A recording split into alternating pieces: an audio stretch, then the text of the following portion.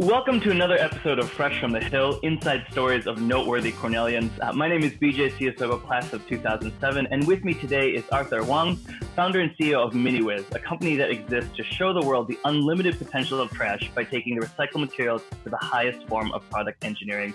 Welcome, Arthur. Hello, everyone. Hi, fellow Cornellians. Love it. So Arthur is joining us today from Taiwan. I'm in New York City, so through the power of the internet, we're able to connect around the world with us, which is pretty cool to have this conversation with you. Arthur, I'd love to start off. How would you describe MiniWiz to someone you've never met before? No, we basically want to take trash, everything that you throw away, into the resources of the future.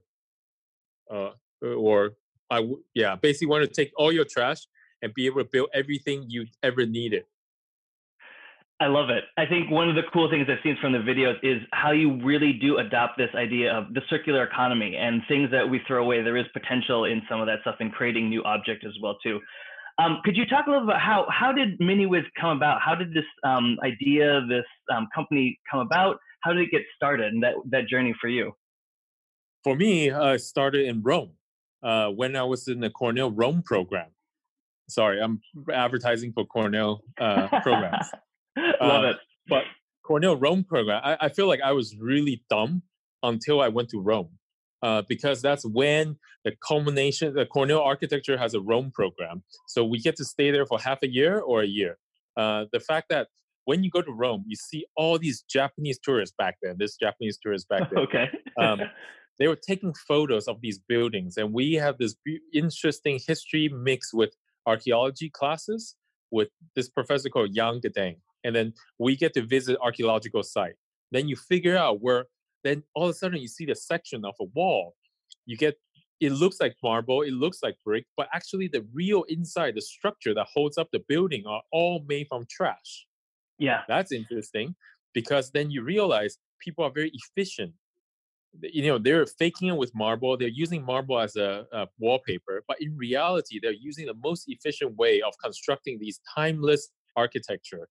And these beauties, after 2,000 years, are still being studied, copied, and recorded everywhere in the world, right? Even our Capitol Hill in Washington, D.C., it's all modeling after the Roman form, you see?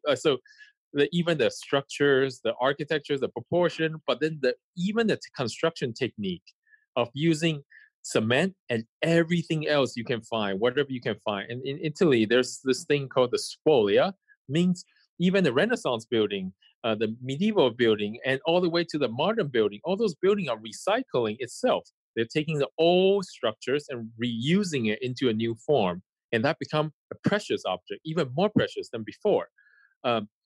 You see, that's when I have this idea of upcycling. And then the next phase is that when I was in Cornell, during that time is the period of famous architect, what we call the star architect phase. Yeah. Okay. In the late 90s. So all the star architects are like idol. But to tell you the truth, every time they come to Cornell, every time I listen to their lectures, I just want to puke. Yeah. The reason why I want to puke is that when they keep using the word green architecture back then, it's called green architecture. And then I was like, how is this green? You're using steel, bent glass, bent steel, and then you're using so much heavy carbon footprint resources to build something that is completely out of context. And we have all these theoretical BS about why this is important to the world of architecture. Okay. And then my thesis is basically countering against that logic. It's like, can we build something with the lightest footprint? Can we build something that's within the contractor's grab? Like, so for example, you're in the Ithaca Gorge. Can you just pick up whatever that you found right next to it and build something that is the most least carbon footprint, simplest construction technique, but it still maintains beauty. It still maintains performance as an architecture, as a piece of building, as a function, and also as a piece of art, right? So that was kind of what I mean by what is the nature of engineering, architecture, and design. So that's kind of where I got started this whole journey. And of course, then the obvious thing is start your own company to prove a point that this works. So how is it? I think that's the, I'm wearing this shirt that says action over words. We talked about that right before we started recording. So I think you've really taken this idea of, you didn't just sit in the lecture hall and be like, oh, these people are here, they're not living this truth. You actually made a company and brought that to life as well too. Bringing this company to life, what was that like? It seems like you're one of the first firms to kind of do this. What was that journey like, bringing it to where it is today? The journey started in New York City. We just say back then this iPod, is popular. So we say, okay, everybody put their most precious idea or precious song. You asked me what type of song I was listening to in the beginning. So you're putting your precious song into this little like data bank. And how do you link the sustainable lifestyle, the new generation of material, the new generation of energy, okay, with the least carbon footprint to power that? That's how we started. So how can we affect people directly in people's hand that affect people's life? Okay, and basically we invented a new product, the portable wind and solar charger. Okay, using recycled paper, if you think about it. Okay, that was back in the days, and recycle ABS. And by the way, doing the whole process was so difficult because in the market, just think about it, using recycled material is going to be the lowest carbon footprint. Everybody has been talking about it since the 1980s, by the way. Okay. And then you couldn't find the material in the market. You couldn't actually just buy the recycled material and turn that into your product. So that's a revelation. So I started in New York, and then we ended really badly, but we still did make some money. The reason is because most of our manufacturing also shifted to Asia during that time. Okay, so a lot of the manufacturing, the material I'm looking for, the technology of manufacturing that I'm looking for is not where I can access. So then that's when I went to China for this huge trip to try to find suppliers and go to Taiwan, go to Singapore, go to Hong Kong, Korea, to try to find suppliers of materials and technology to be able to fulfill what I want to do. So during this process, it kind of built a repertoire of the problem that we face as a global like economy. Like now everything is divided. Nobody has a kind of expert say in anything anymore. Everything is interconnected, and recycled material is a complete fake topic because when back in the days, if you want to ask for recycled material, you end up in the junkyard. That's all you get. And you end up in the junkyard with American and European waste. Do you see the funny part? This is already 20 years ago.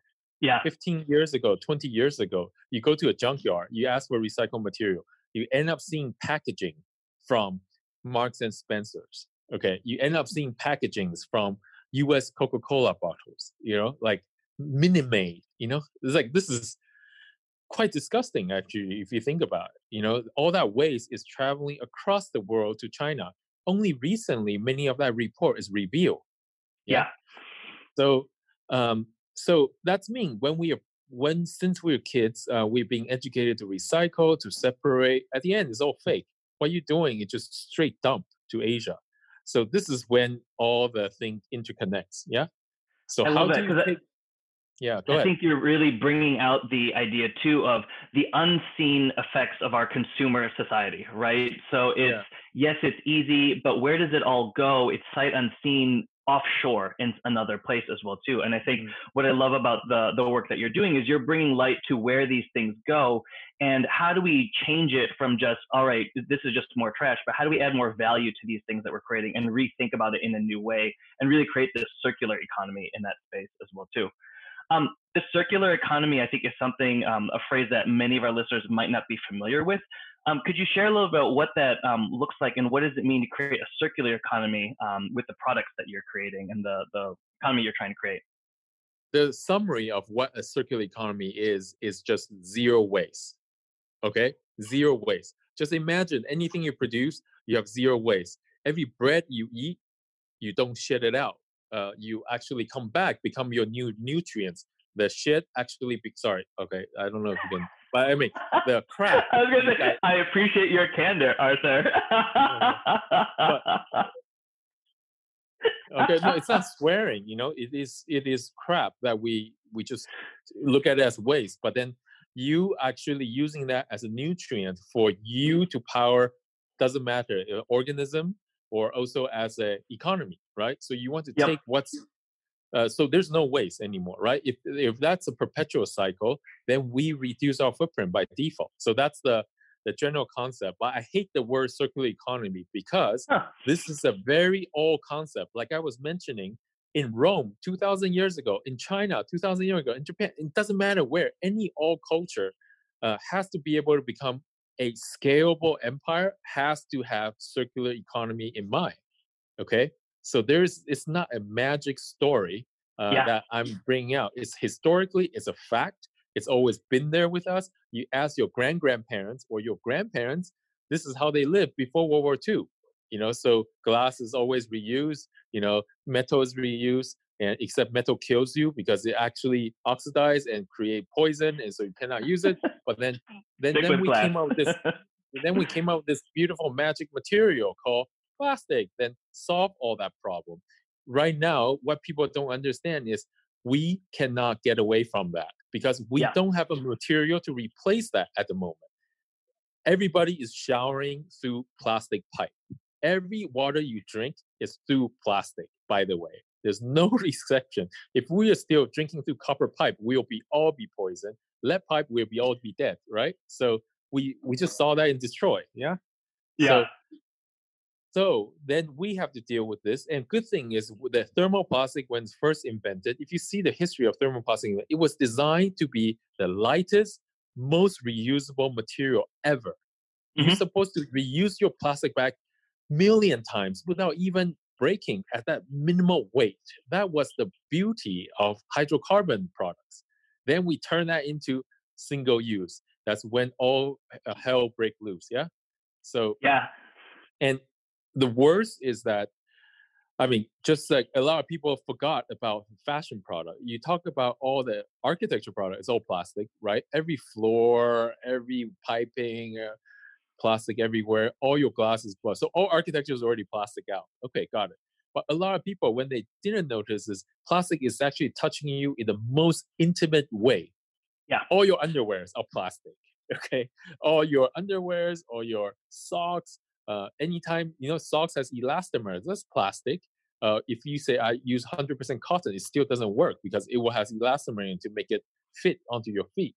Yeah. So almost your underwear, for example, if almost everything has plastic in it, right? Okay, so you are intimately related to plastic, and we are benefiting from the lower germ level we are ever used to. That's why the population increased so much. Food can be packaged better, medicines packaged. And if you go to hospital, that's plastic central, you see? Yep. You go to hospital, nothing is, everything's plastic, literally. Yeah. It's single use, but then how do we, move away from that? Because again, I think it's exactly what you mentioned, right? We've created this great new material that has all these benefits, but then what is the other side of that? What does it do after it's had that use? What does that life look like? One of the things, I mentioned to you earlier, I used to work in science museums and worked in science education. And one of the big things I've seen is that, yes, we as individuals can do something, but I think a lot of the power in changing the way our economies are structured does come from structural things as well too. In your work as well too, what are some areas that you think people can advocate for in terms of policy change or things that we can change on a structural level rather than just our individual levels as well? Yeah, I think the structural level is very simple. Like the government, all they have to do is ban single-use plastic. All they have to do is that. Except I just have to, I mean, we all know that because the big company can switch that quickly, right? Yeah. And then they are all politically supported by supporting the current structure, right? So, okay, I'm not trying to reveal my political stance, but if you are in that structure, it's impossible for you to get out of it because everyone wants to delay the actions. But in reality, it's very simple. Like, you just like coronavirus right now, all you have to do is just cancel something, right? Cancel the travel. Mm-hmm. Oh, everybody stop. So, cancel the 5-day work week to 4 days work week. Wow, the pollution stops. You see? Okay. Yeah. So The plastic, I think, is exactly in the same way. All you have to do is stop the source from producing virgin, and Yeah. of course, there's going to be a lot of problem that arise to that. But then right away, that is the solution, because then we have to treasure the beautiful hydrocarbon molecule we created, and we have to reuse them. They're designed to be reused forever. Yeah. Yeah. I think Yeah. that's one thing I appreciate about the things that you do as well too. You don't make plastic a villain. You help understand that the beauties of the product and how we can keep reusing it more and more as well too. So I think that it's all about that framing and how we look at these objects and these resources in a whole new light. And I think that's what I appreciate about what you've done so far. Yeah, but so I think, how do you engage the community? This is engaging the government, yeah. How do you Yep. engage the community? It's like, I think, to change consumer behavior from a grassroots side, I think the key is you have to make trash into a currency. Yeah. Okay, so the throwing away is actually a lot of cost. Yeah. Okay, but imagine if you can make the trash, whatever material you don't want, into a currency, right? Into a, Yep. like, once it become a currency, nobody throw money away, right? Period. Yeah. So if we can do that, changes consumer behavior also instantly. Totally agree. I think I love that idea too of like, if you can make it valuable, who's going to throw money away, right? You Yes. encourage people to do something about it. Yeah. You talk about public engagement. I'd love to dive into that a little bit. So you're a National Geographic Emerging Explorer among many other accolades. I think one of the most interesting things to me about climate change is that there's not much disagreement on the science anymore. The challenge really is winning over hearts and minds. And I think you've done a great job of that in a lot of your public outreach. Like as I mentioned, you're an emerging explorer. You filmed something as well with Jackie Chan. So you're really doing a lot of public outreach out there. Can you tell me, what have you learned about the public from these talks and engagements that you've done? And what advice would you give to others working on this journey as well? Okay. So first of all, you definitely, again, making public aware of the currency, it has a value of trash. So, for example, the first big building we built are actually work with the government to make trash valuable. That's as simple as that. So we have a trash drive, okay, with the Taipei city government. We have a target of collecting 1.5 million bottle-like things, because consumer actually don't know what material that is. Yeah, so these are bottle-like things, empty bottle, clean. That's all we need. And then we ask sponsors to give in, like, let's say, donate or put their name on an olive oil. Okay, Yep. and so consumers and the government are doing this drive, and then they are in the good action as rewarded with a bottle of olive oil. We collected 1.5 million bottles. Guess how fast did we finish that? It was scheduled for 3 months. We finished literally in 9 days. Okay. Wow. Okay. So you gotta know, like, if you actually say, just tell people, look, you get 1 liter of olive oil for 20 bottles, they will go pick up the trash around the city. You see, Yeah. that's a type of public engagement.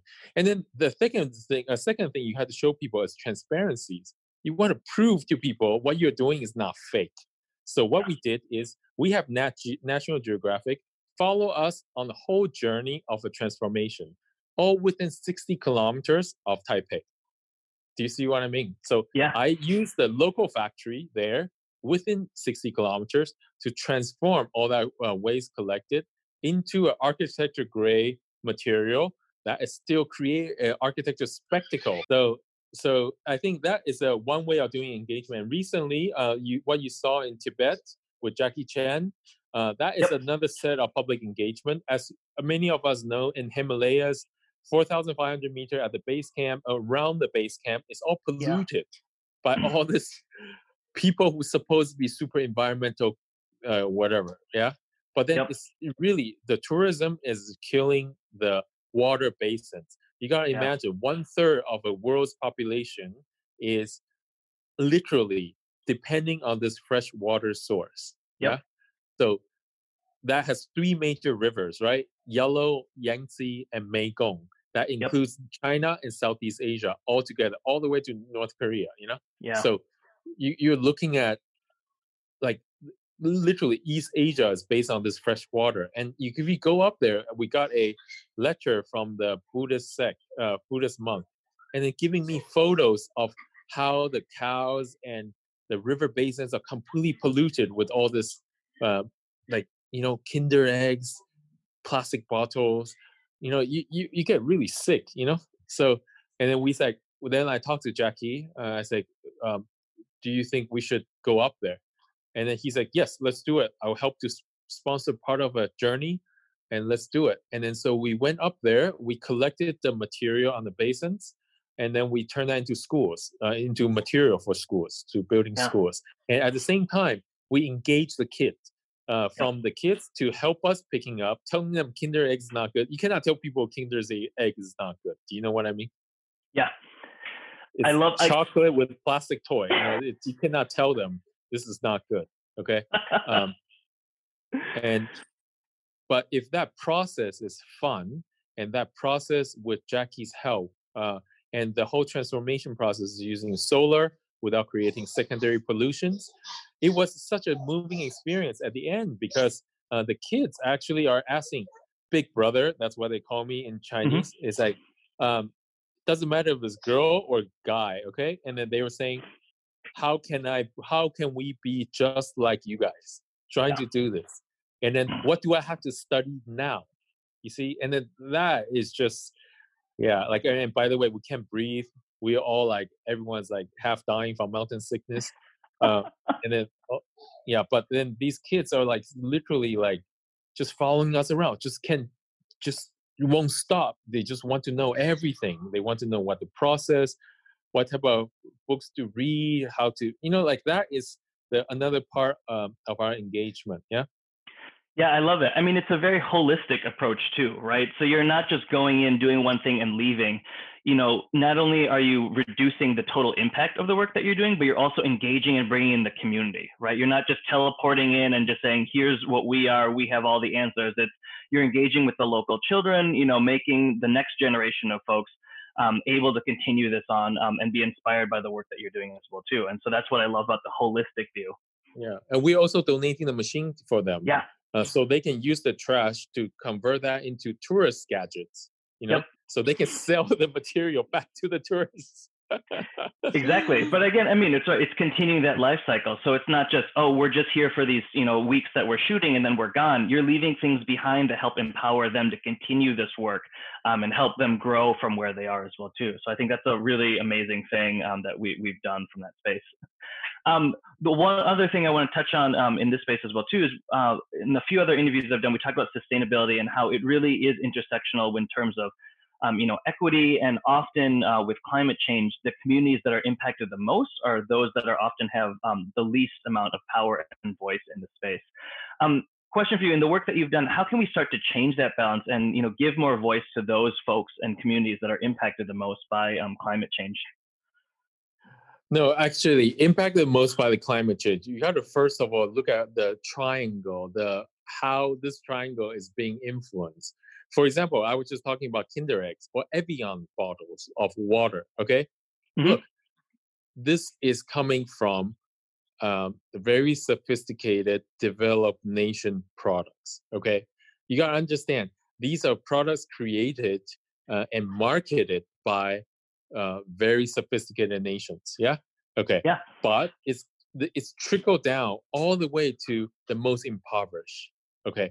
So you gotta know, like, we are, it doesn't matter if it's like recently, like I went to, let's say, recently we went to, let's say, Tibet or in Southeast Asia, in some of a more impoverished community. You ask them whether they think bottled water is better or their fresh mountain spring at 4,500 meters better. They pick bottled water. This is the dilemma we're facing. So no matter how you're empowering them at a theoretical level or on the engagement level, the desire for these goods are coming from the very top. It's these developed nations. So they all want to be driving a BMW SUV. Yeah. Do you see what I mean? They all want to have this image of this Evian bottle in the restaurant to show off to the guests how sophisticated they can be. You see, so okay, so I think that's why we are focusing on additional to the more working with impoverished community. I don't think the revolution should start from the grassroots up.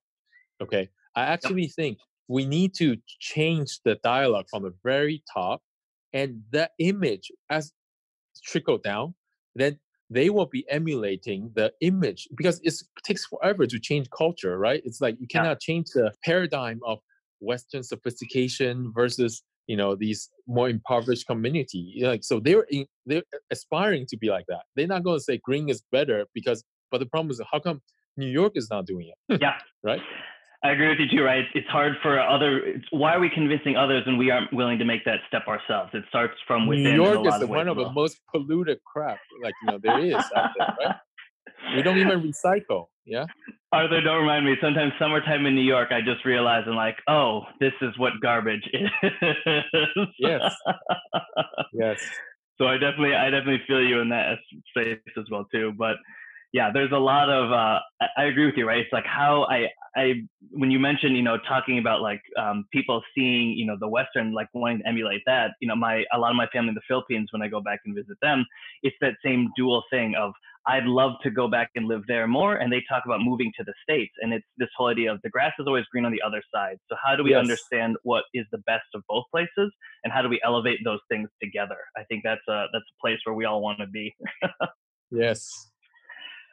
Arthur, so I'd be remiss if we talk on a Cornell podcast and didn't talk a lot more about your Cornell experience, though I could probably talk with you about sustainable development and design for days. Early on, you mentioned, being, in the Cornell in Rome program and being inspired by seeing the architecture in Rome and your experiences through that. Could you talk a little bit more about how did you end up at Cornell to begin with, and your journey through Ithaca and the Big Red? I mean, Cornell architecture program and the engineering program has something that we are always as a kid. I only applied to one school, so Cornell is my choice. Partly is because the engineering program with the NASA program, right? Yep. And then partly is also with the architecture. Yeah. So I was very undecided between those two, by the way, and I was accepted early, actually, and then the Cornell Cornell life began. But I think most importantly for me, once we entered Cornell, it's Ithaca and its professors, because they are literally I would say is like almost like my second family for me. And then it's really like it's like I think this is where I kind of opened my eyes. So I'm forever, and then of course after that I went to Harvard and start teaching in many places. I don't think anyone can offer that, and mainly it's because Ithaca, because it locked you into this weird little place, and with this beauty that's just so astonishing, with this winter that's just crazy, 6 inches of snow. I don't know if climate change changed that in the last 20 years, but I get 6 inches of snow like every morning, and then it's just like you're locked there. You just can't go anywhere. I would agree with that. I grew up in the middle of the U.S. in Wisconsin, and so I remember my first memory when I was doing a tour of Cornell, and it was the middle of February, and the tour guides were telling us, "Oh, this is the coldest winter we've had in months or years." My parents and I were just in sweaters laughing. We're like, if this is cold, I think he's going to be fine if he ends up getting accepted and coming here. So I love everyone's different perceptions of cold in Ithaca. It does crack me up. Yes. You mentioned a little bit, having these professors be a big influence on you. What were some of the other, what would you say are like defining Cornell moments for you that really, impacted your career and what you choose to do today? I think first of all, it's the beauty of Ithaca, like I said, because there's plenty of beautiful gorges like around Ithaca, and the fact that did you see the BB Lake, which is a power plant, right? And it was powering all these industries. Even we are actually at Rand Hall, which used to be a arms manufacturing site. Yeah. Okay. Yeah. Okay. But what I'm just saying, just like, this little microcosm pretty much is beautiful, yet it has like all the power you need. It's from hydrologies to the building construction material. So, I mean, imagine you're in some place that's really ugly, okay, and it's telling you like you should be sustainable. I think it's really difficult. It's going to be quite difficult. Yeah.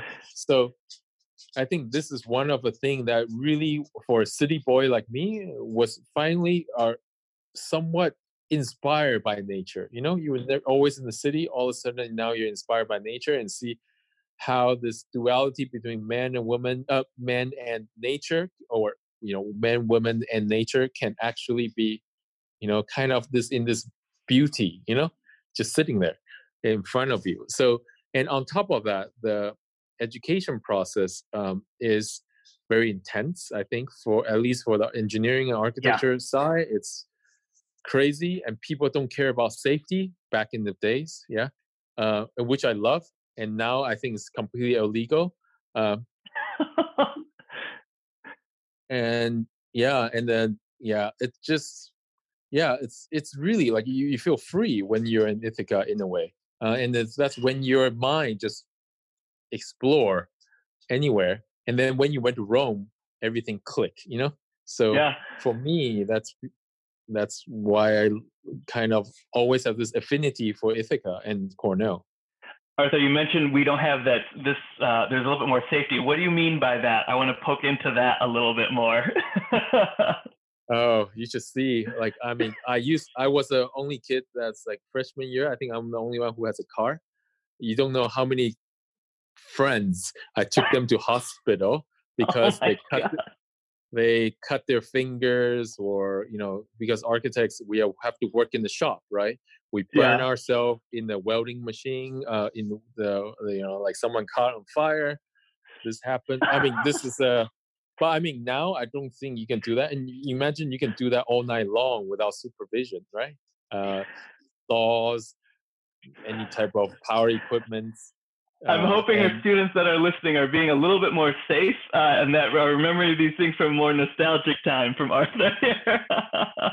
No, but I mean, for example, I was in the lab in our engineering school, and then wow, we were doing carbon fiber, and then like I was my professor's TA, and then like he's asking me to glue things together.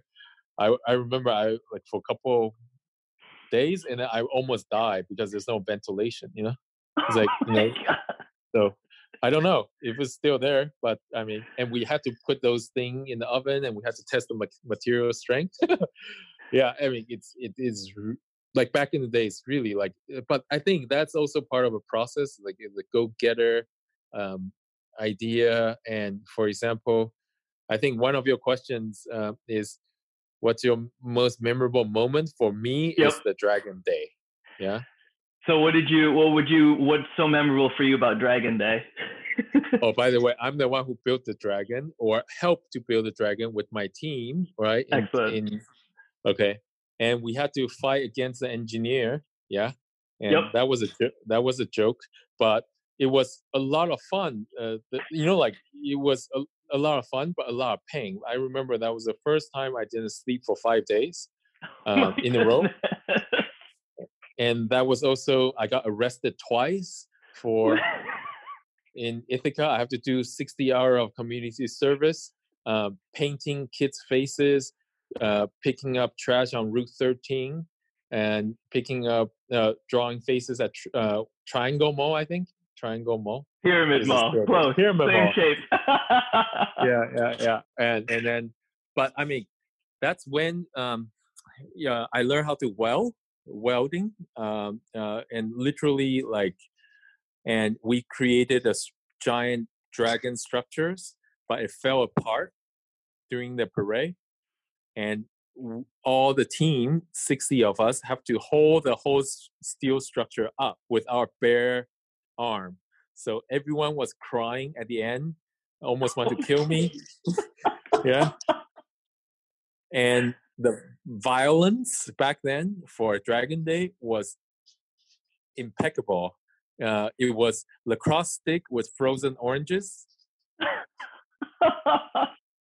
And that is terrifying. I will say the latest dragon, one of the latest ones I saw was made out of bamboo in the sense to make it lighter and easier to burn and more sustainable.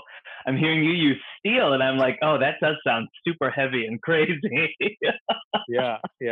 Steel, yes, exactly. And we have to be, back then, I say, why steel? I asked the exact same questions.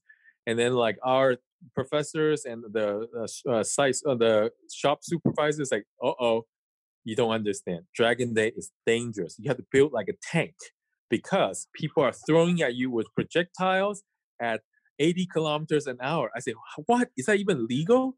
You know? But during the Dragon Day, when you are actually inside the dragon, it is like that. People are throwing rocks, throwing projectiles at you. And then it was really dangerous. So you actually put yourself in the steel cage. I know Dragon Day has tamed down a lot because of a lot of the violence, the fights and the violence that came with that. It's becoming a lot more civilized, I would say. But imagine when I was in the 90s, those are still the day of the Dragon Day. So that's mean Cornell kept that tradition up for almost 100 years of this violence. Yeah. You know? I would say, I mean, I think it goes back to our whole idea too of like, how do you incorporate the good elements of the Dragon Day that you know, and like incorporating the health and safety of students today, right? So how do we make sure that there are still cool things happening and kind of evolve a lot of these campus traditions to fit in with modern times? I think that's always an interesting talk for me too. I saw my very first Dragon Day was this huge, the dragon was essentially paint and cardboard, and seeing it in flames. I saw photos on the art squad. It was this massive, massive bonfire and the whole campus was together. You know, and seeing the latest dragon, it's a little bit of a different feel, right? And I think for someone, I think that's the challenge of being an alum, is that people often hold on to the nostalgia rather than seeing that like the students today don't know a different lens. They are creating their own memories today as well too. One of the new dragons I saw, they weren't allowed to burn because of it was excessively dry on campus. If something happened, so instead of burning the dragon, they covered the dragon in like paint and all this other stuff, as just to symbolize like the explosion and all that. And like, here's a way of making do with the circumstances that you have and bringing your own twist to it. And I thought that was a real cool way for these students to take advantage of, you know, the things at their own disposal. So awesome stuff. Arthur, we're approaching the end of our time here. One of the last questions I want to ask you, you did mention that you had taught at Cornell before.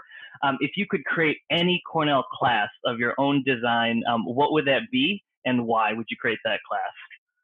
No, the first thing is I think all engineers and all architects need to have a business understanding. They don't. So all the Tenko staff, the Tenko engineers, Tenko architects needs to have a business class as part of a basic curriculum.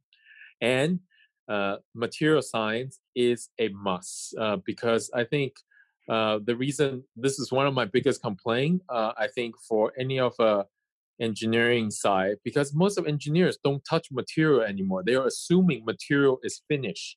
It's already at its highest level, you see? Okay, and the very few are touching the basic material science. Okay, I think that's one part. The second part is if you want to get anything done, you need to talk with a little bit of the business language. And I was fortunate enough that I get to take some ag school business classes, from marketing to some business 101, micro and macroeconomics. But those are actually not part of our curriculum. So I wish we have a little bit more like a studio that has a business logic to it. We cannot just present performance and design all the time. See what I mean? Yeah, I love it. I think that might be, I agree with you too. I have to check in with the folks on campus. I think those classes exist now, but I don't know if they're required. And I think that's the thing that might have changed over time as well too. So glad you can share your expertise on that and all the work that you've done. Again, this has been Arthur Wang, founder and CEO of MiniWiz, a company that exists to show the world the unlimited potential of trash by taking that recycled material to the highest form of product engineering. Arthur, this has been a great conversation with you. Look forward to hearing what you do next and watching what you do next. To all our listeners, thank you for listening to Fresh from the Hill. Be sure to like, rate, and subscribe wherever you listen to podcasts. You can find out more about Young Alumni programs and how to get involved at alumni.cornell.edu/Young Alumni and by following our Facebook page, Cornell Young Alumni Programs. Music for Fresh from the Hill was written, produced, and recorded by Kia Albertson Rogers, class of 2013. You can contact him at koa3@cornell.edu. If you have questions or ideas about the podcast, you can email Amanda, our amazing producer, at amanda.massa, M-A-S-S-A, @cornell.edu. Thanks again for listening, and we'll catch you again on another episode of Fresh from the Hill. Bye.